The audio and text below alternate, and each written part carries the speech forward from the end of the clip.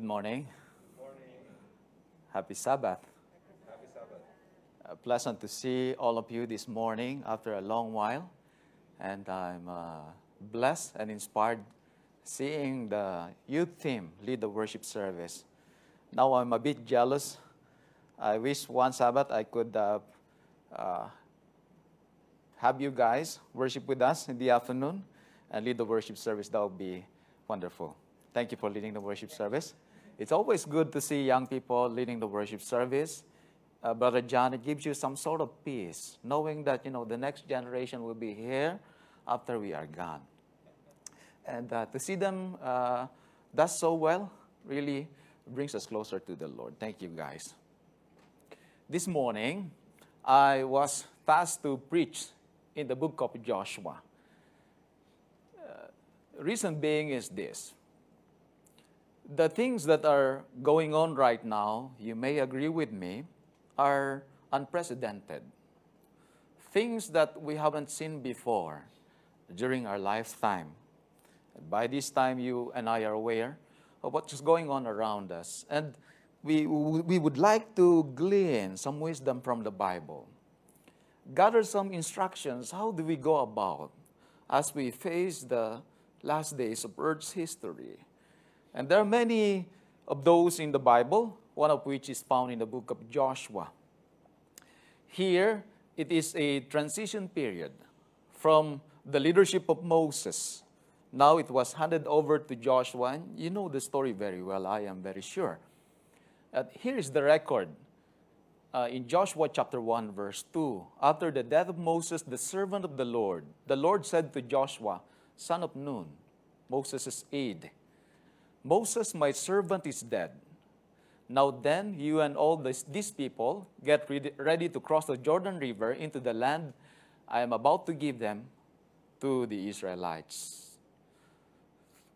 Think for a moment what's going on in this narrative and look closely at these few hundreds of thousands of people anxious to cross the Jordan River, looking over the promised land. What could have been going on in their heads? The trusted leader is gone, Moses. And now here is this Joshua, a novice. Sure, he was the assistant of Moses, but could we really trust him? Will he be able to lead us through this final phase of our journey into the promised land?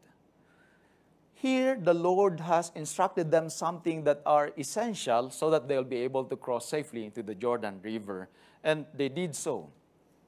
The first thing Joshua did, after the instructions of the Lord from verse 1 up to verse 9, Joshua ordered the officers of the people, go through the camp and tell the people, get your provisions ready. And this is the first thing Joshua did, just like this is the first ever command that Joshua gave to the people, get your provisions ready. I call this, as we prepare to cross the Jordan River and eternity, to refill. Or if you will, in Singaporean language, to top up. You and I has been through several studies prior to your baptism. As you were trying to learn about Jesus and probably about the doctrine of the Seventh-day Adventist Church regarding the last days and so on and so forth. But just like many Seventh-day Adventist Christians, there come a time that you just lose the gusto. You just lose the appetite to keep reading the Bible and to discover more, to dig a little deeper. And now, many Adventists think and believe that they are well educated regarding the Bible, that they need not go any further or any deeper. One thing Joshua did prior to the crossing of the Jordan River was to tell the Israelites, hey, you guys, you should start to get your provisions ready. The journey may be long. Do we have enough of the provisions? Have we prepared enough? Have we refilled our spirituality so that when the going gets tough, we can dig a little deeper and there's something that we can dig a little deeper? And this is biblical, my dear brothers and sisters, because you may remember the story of Jesus Christ in Matthew chapter 25. It represents the church as the church was waiting for the second coming of our Lord and Savior Jesus Christ. And the church is described into being the 10 virgins, 5 being wise, 5 being foolish. What makes the wise wise and what makes the foolish foolish is not the location, because they are on the same location, apparently, on the church. Not on the theology, because apparently they have the same understanding that Jesus Christ would come. And so they are all awaiting.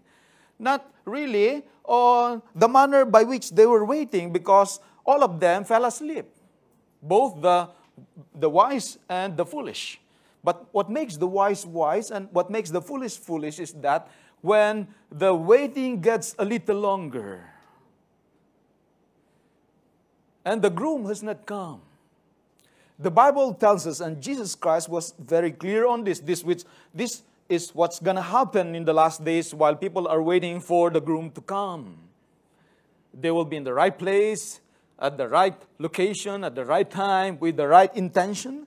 It's just that not all of them will have the extra oil. See, all of them has the oil at one point.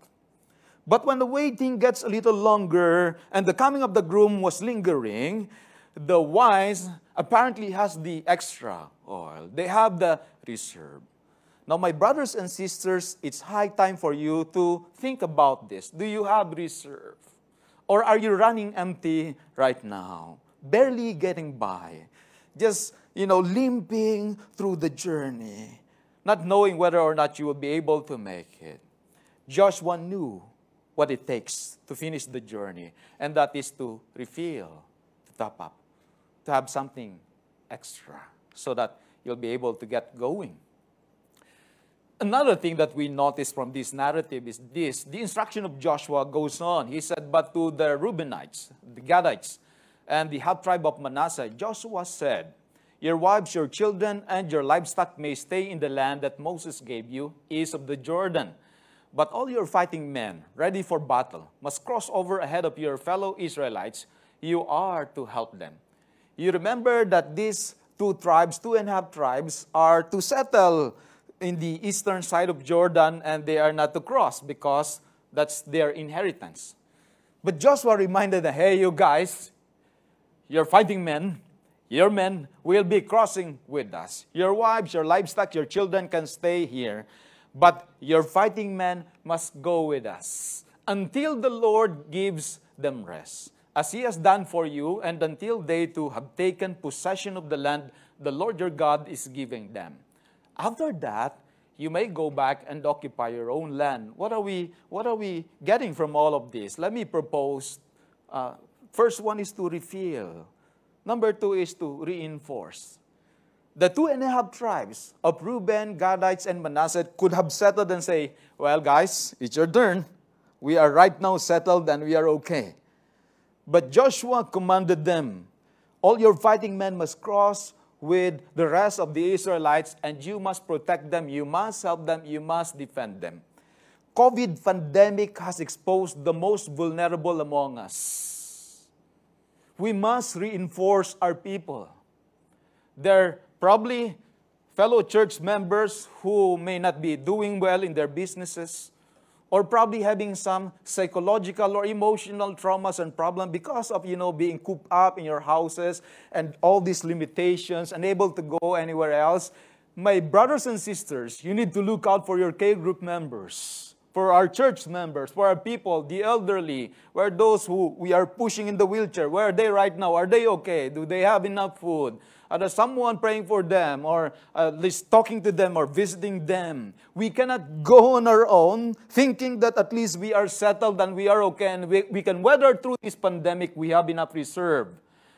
It is high time, as we are going through this crisis and about to cross the Jordan River, to reinforce those who are most vulnerable among us. The elderly, the poor, the least, the lost, and the last must be attended in this church. We must ensure that all of us will be able to get through this crisis, to cross the Jordan safely, It is high time to go back again to our record book and see who are the people we are not seeing anymore. Are they okay? Call them, text them, visit them. Let them know that they belong to a church that reinforces, that they are never alone, that they are never going through this journey by themselves. Then what they did was this. After the instruction of Joshua, they answered Joshua, "Whatever you have commanded us, we will do. And wherever you send us, we will go. Just as we fully obeyed Moses, so we will obey you. Only may the Lord your God be with you, as he was with Moses." Here, my dear brothers and sisters, is the reply and the ending of Joshua chapter 1. Let me call that a recommitment. They said, okay, whatever it is that you said, we will obey. Whatever it is that you have commanded, we will do. In the last days, prior to crossing to eternity, you and I must look closely into our commitment. How much am I committed to God? Am I committed to Him all the way? Are my treasures committed to Him? Are my years committed to Him? You accepted Him. You remember the time when you were baptized. And like you and I can recall the day when I first committed my life to Jesus Christ. I am very sure that day I'll go to heaven. Very sure. I was like, after being immersed in the river of Pagsanghan, Laguna, I am sure I'll make it to heaven. I feel so clean. I feel so light. I know my guilt and my burdens all taken away. But through the passing of the days, the weeks and the months, the dirt once again accumulated. The burdens of sin continued to weigh me down. And there was a time, even though I'm in the ministry already, I was just like a walking dead. I need to recommit my life to the Lord. I have been so kiaso, taking care of my treasures, my health, and myself. Never walking by faith anymore. My dear brothers and sisters, if there is any part of your life today, as you anticipate eternity, that has never been committed to the Lord, it is high time for you to commit it to the Lord.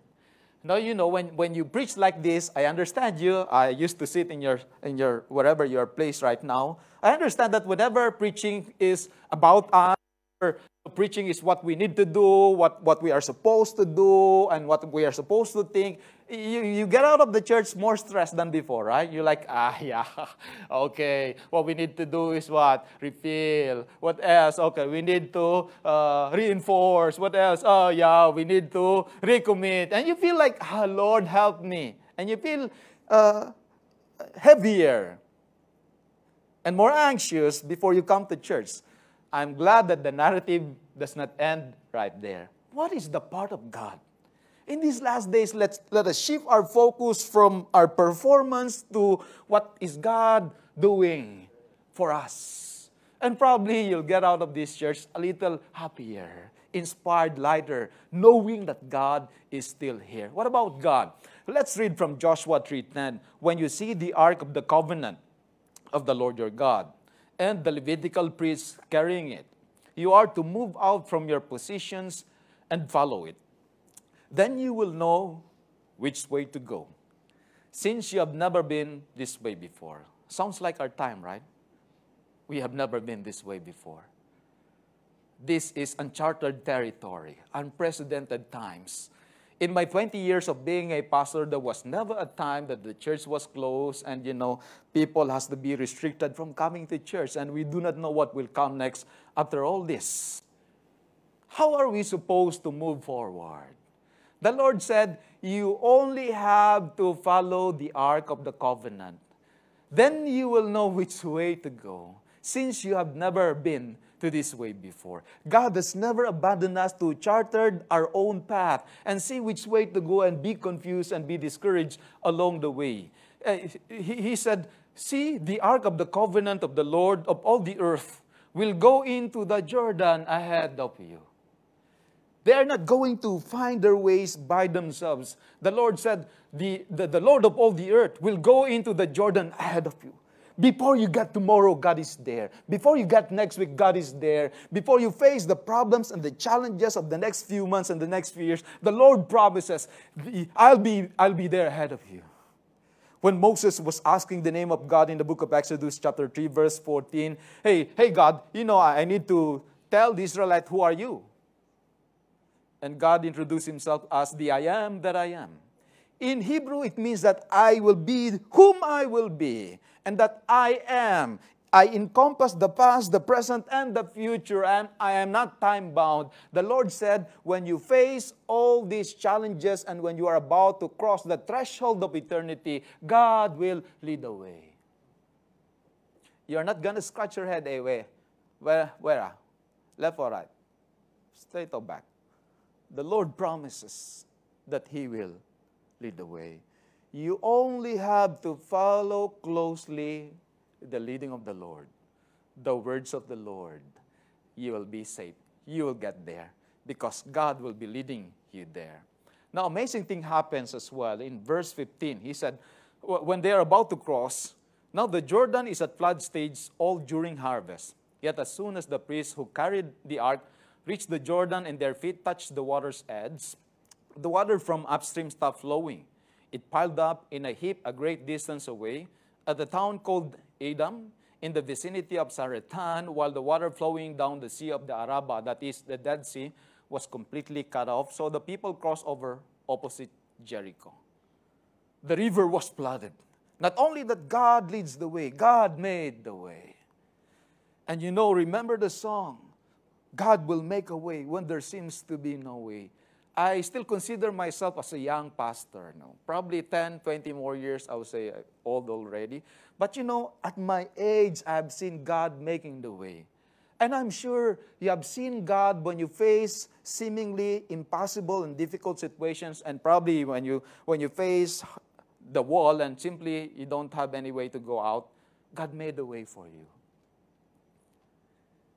And it happens in the story of the Israelites. It will happen also in the last day. God is a God who is able to make the way. Somehow it brings to remembrance what the first generation of Israelites experienced when they first left the Egyptian bondage 40 years ago. God opened the Red Sea.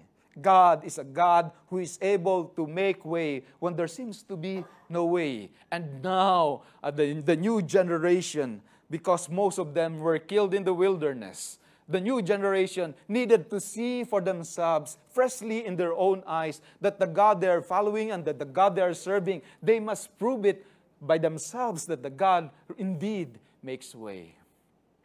You'll be surprised because of this pandemic. I lost in my church about 22 members just this year. 22. Has never happened before. Usually, I will lose members like 6, 8 on a yearly basis. They'll be migrating to Australia, New Zealand, Canada, or elsewhere. They'll be going back to the Philippines. But this year, in my church, I've lost 22 members. And there are 2 people still going out, just waiting for the country to reopen, and then they will fly out. So if you'll add that 2 waiting to go out, it will be 24. And I was like, worried, dead worried. Lord, what will happen to the church? I've lost elders, treasurers, group leaders, trained Bible instructors. And now, there are no new Filipinos coming into Singapore because of the restrictions of the borders and the immigrations, and even in working. And so I was like, Lord, help us, Lord. You have started this church, the Filipino church. I believe that you are in charge of this church. You are in charge. But even though I was worried, just like many of you, even though I was praying, just like many of us, like you are still worried and anxious, right? And then the Lord made miracles. This is the year whereby we have the highest tithes, about the same as your church right now. You are $2,000 ahead of my church. Unprecedented. Never happened before. It never happened before that the church continued to prosper and continued to have so many Bible students in such a time as this. We were thinking, the church may collapse. because members are going out, and it's like 20% of my members already, including elders, leaders, and treasurers. But the Lord made way when there seems to be no way. And so right now, I fully understand that the church is not about me or what I can do, but what the Lord of this church can do. The God who is able to make way when there seems to be no way. You remember Jesus Christ facing impossibilities, and yet, there are thousands of people to be fed. God made a way. He could just snap his finger and bread could fall from the space, but he did not. He uses the small, seemingly unimportant ingredient of 5 loaves and 2 fishes, and he was able to do the impossible. My dear brothers and sisters, let me just remind you this morning. I do not know exactly what you are facing today. You may be thinking the ship is about to hit the harbor and it will be a shipwreck. You may be thinking, what's beyond tomorrow? God is able to lead the way. And God is able to make way when there seems to be no way. God is not yet done in your life. He is a God who is able to make way for all of us. I like this, just one quote from Ellen White. He has provided divine assistance for all the emergencies to which our human resources are unequal. I am a witness of how God can provide assistance for our emergencies by which our human resources are unequal. He will make a way for you.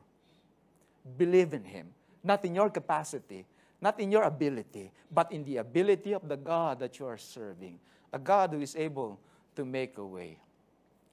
Lastly, you'll notice some important words in this narrative. Not only that God leads the way, that God made the way, apparently something else happens. The priests who carried the Ark of the Covenant of the Lord stopped in the middle of the Jordan and stood on dry ground, while all Israel passed by, until the whole nation had completed the crossing on the dry ground. It appears that it is of extreme importance to the biblical author to write that until the whole nation had completed the crossing. It is repeated in chapter 4, verse 10. Now the priests who carried the ark remained standing in the middle of the Jordan until everything the Lord commanded Joshua was done by the people, just as Moses had directed Joshua.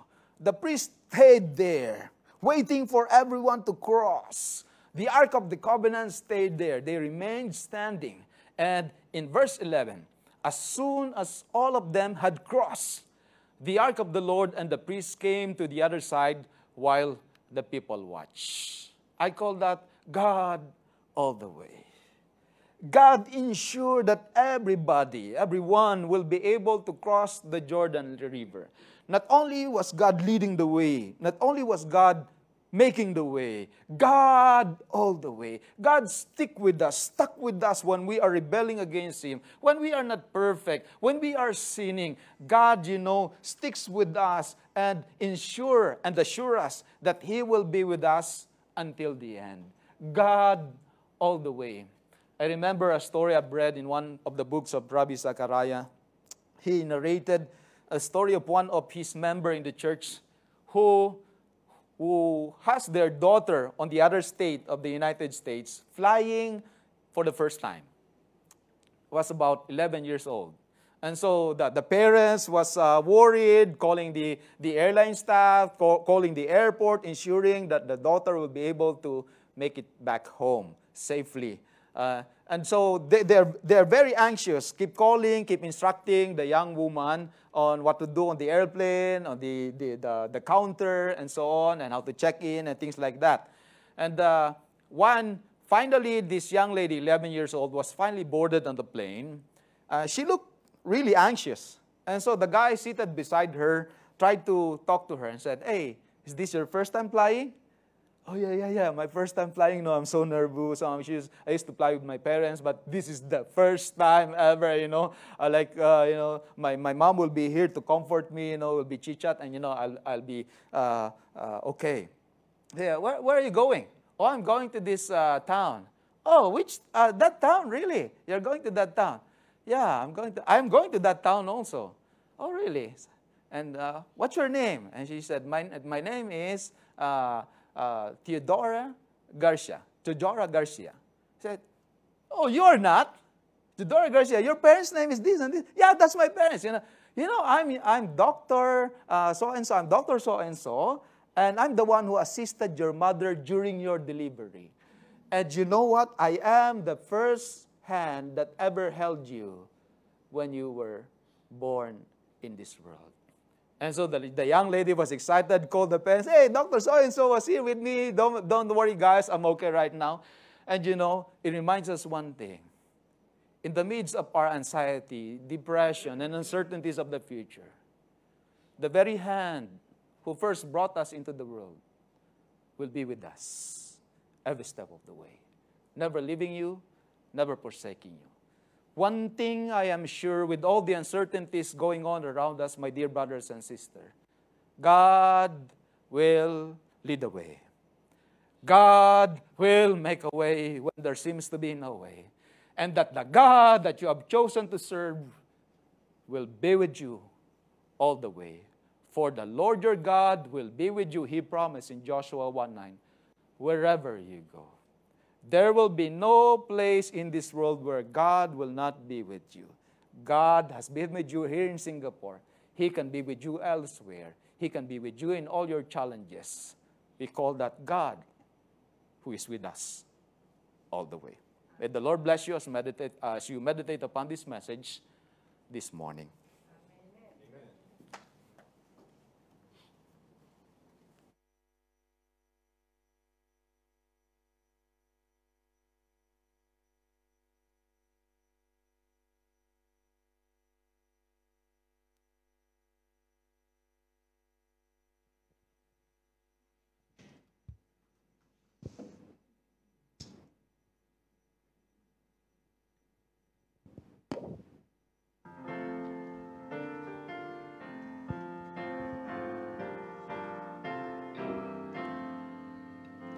Go tell it on the mountain, over the hills and everywhere. Go tell it on the mountain that Jesus Christ is born. While shepherds kept a watching, or silent flocks by night, behold throughout the heavens there shone a holy light. Go tell it on the mountain, over the hills and everywhere. Go tell it on the mountain that Jesus Christ is born. The shepherds feared and trembled when low above the earth rang out the angel chorus that hailed the Savior's birth. Go tell it on the mountain, over the hills and everywhere. Go tell it on the mountain that Jesus Christ is born.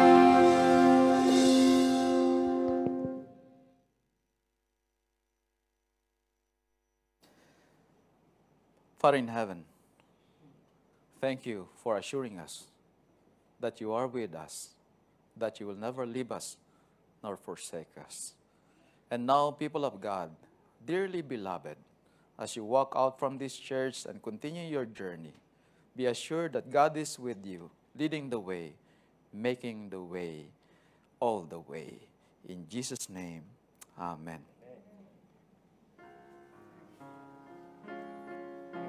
Please do.